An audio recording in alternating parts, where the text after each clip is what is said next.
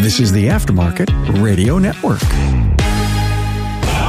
It's your weekly blitz with Chris, keeping you in the game.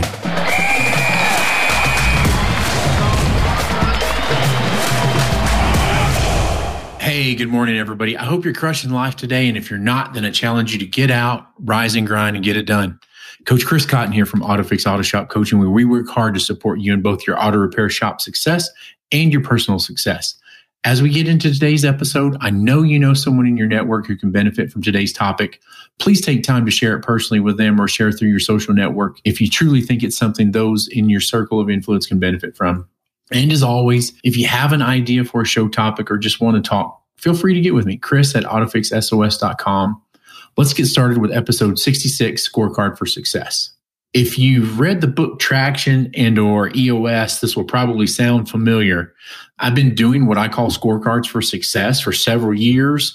To know that I could associate it with something from Traction or EOS or have somebody else read it. It's something that I always thought that I did.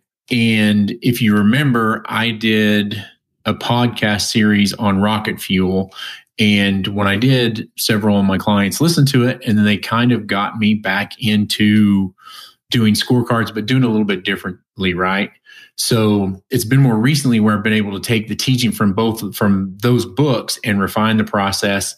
I want to take a minute to thank Michael Galini of Your Auto Shop in Plano, Texas, for circling me back to this. And what we did is we refined the process and came up with 5 categories for his shop. And then we're doing it again for several other shops. So again, I really want to thank him for helping me refine the scorecard for our industry and really getting me back into this again. What is a scorecard for success? Many auto repair shop owners make the mistake of thinking they already have a scorecard because they track what's happened in their business in the last week, month, or year. The problem is that tracking what's happened isn't what a scorecard does. A scorecard tells us what's happening and gives a bit of insight into what will happen moving forward. It's more recent, right? Like recent data as it happens. So the problem with data from the past is data that tells you what has happened isn't necessarily a bad thing, right? In fact, no company can really operate without that kind of data.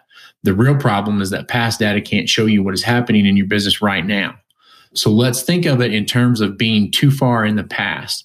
If you don't know what's happening now, you can't know what will happen at the end of the week, month, or quarter. This type of data is reflective data, and it's totally necessary to know how the company has done. A scorecard for success is predictive data, and it tells you how you will do. The best analogy is a scoreboard at a football game. A scoreboard contains both reflective and predictive data. The scoreboard shows you the score 21-14, and this is reflective data. But any fan can tell you that this game is far from over just by looking at the scoreboard. The home team has the ball on the 42 with 7 minutes left, and it's 2nd down and 12 to go. The visitors could easily force a turnover. With luck, they could have this game. That's the power of predictive data. So the reflective data told us what happened, sure, but the predictive data gave us the information we needed to make an educated guess about the future.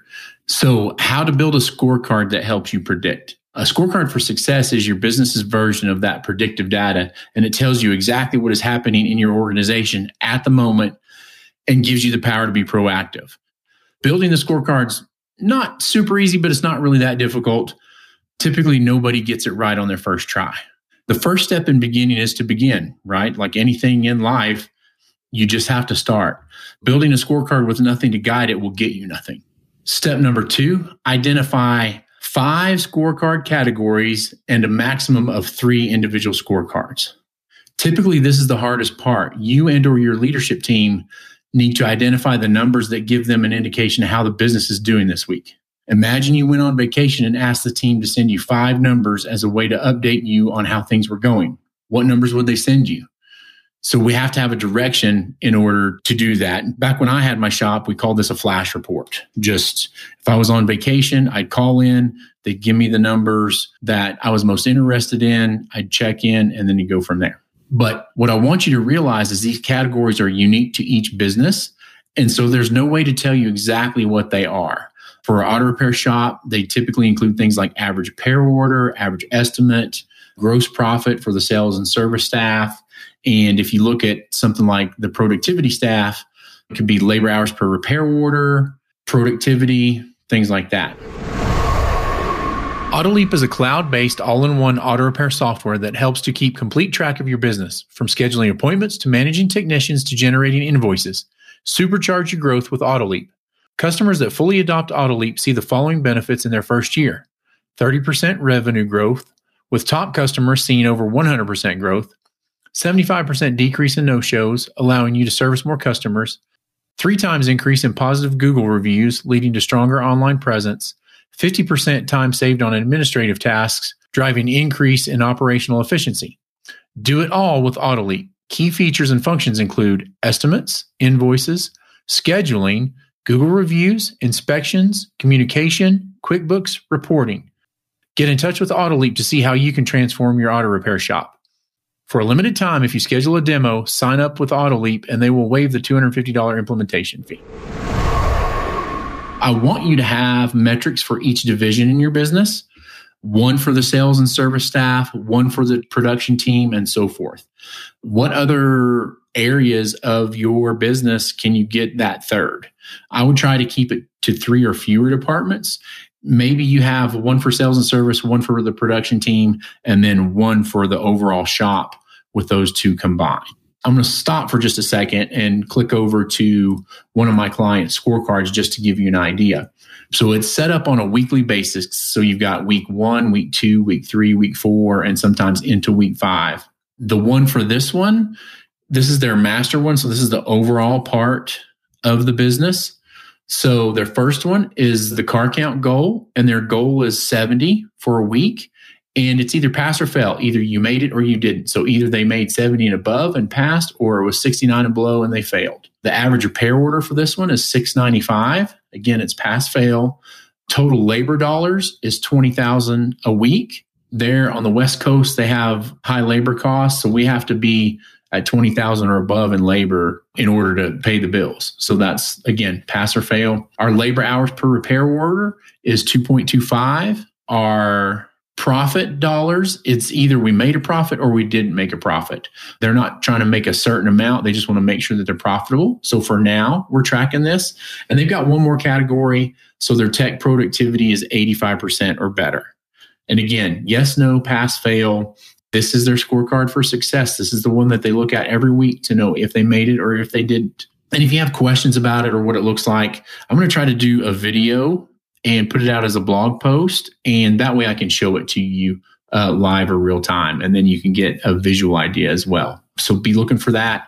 I haven't done it yet. Whenever I get that, we'll come back and maybe put it in the show notes or in the notes on YouTube so that we can have that. So if we get back to the scorecard for success, and I kind of already went over this, but we'll go into it in detail. Step 3, put a weekly goal on each category. So create a goal for each category that is specific, measurable, and realistic, just like we did for what we talked about. If your category is car count, how many cars do you need to have each week to keep your revenue where you want it? Make sure you think about that. Make sure you talk about it. Step 4, we want to assign each goal to a department and the team members in that department. Each goal should fall under a department and individual members. If they aren't responsible for and aren't held accountable for it, then those numbers will never be accomplished.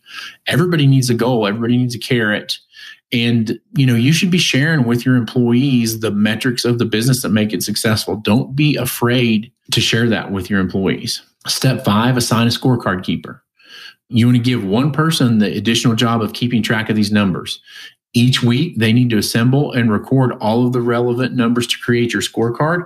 All of these things should be easily retrievable from your point of sale system. Have a rotation for the members. The more your employees learn about the business of the business, the more they'll feel a part of what's going on and therefore take ownership of the business. Okay?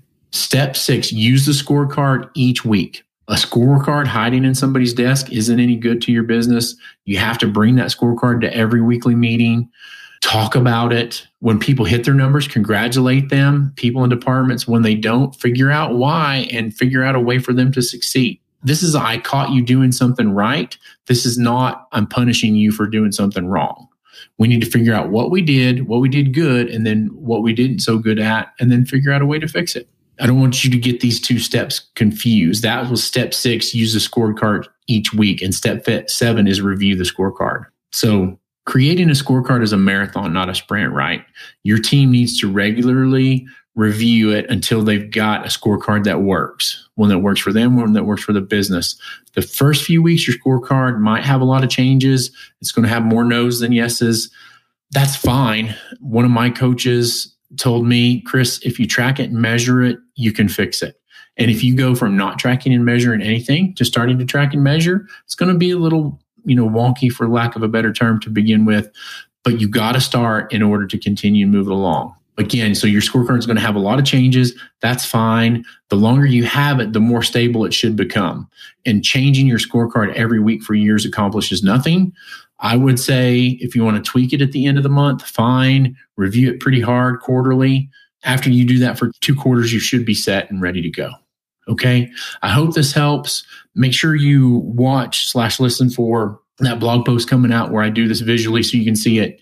This has been Coach Chris Cotton from AutoFix Auto Shop Coaching. If you find yourself struggling in your auto repair business or have a feeling like you don't know what you don't know, but you're eager to learn and grow your business, then please feel free to reach out to me, chris@autofixsos.com, or give me a call, 940-400-1008. Time to get out and rise and grind, everybody. Have a great day. You've been listening to the Weekly Blitz with Coach Chris Cotton on the AftermarketRadioNetwork.com. Follow Chris on your favorite podcast listening app. Let him know what you'd like him to cover. His email is in the show notes. Chris is all for advancing the aftermarket.